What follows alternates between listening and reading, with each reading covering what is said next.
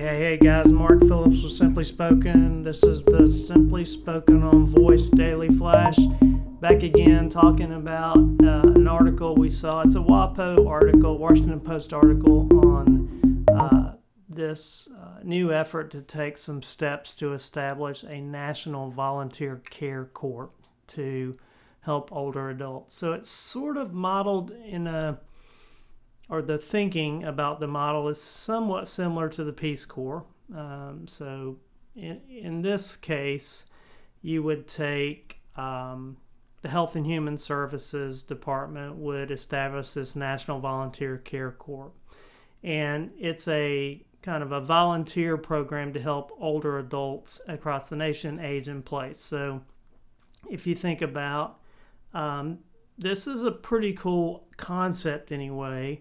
So you could get maybe retirees or young adults or folks that are able to volunteer would take these seniors to doctor appointments, maybe pick up some groceries, help out with snowy sidewalks, a little task around the house. You get some companionship in place. And this would give kind of family caregivers a little bit of a break, right? So the need for such a thing is absolutely enormous. So,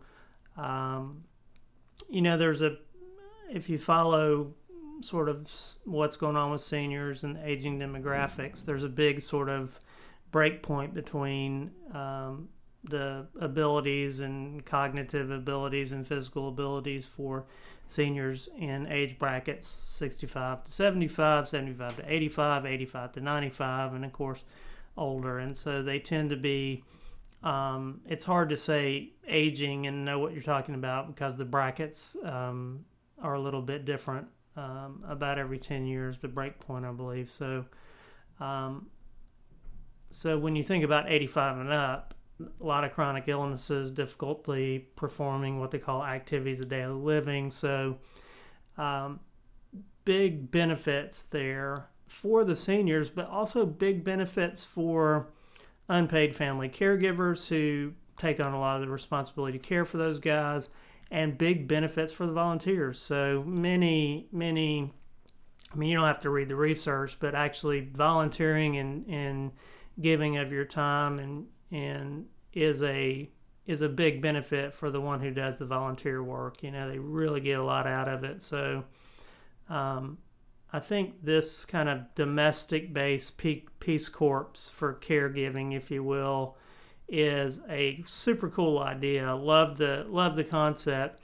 And the thinking that I think is interesting for folks in the voice space is if you think about the way to make a match between the folks that want to volunteer and the folks that need care. Voice is a kind of a natural use case to be able to help facilitate making that match between the two.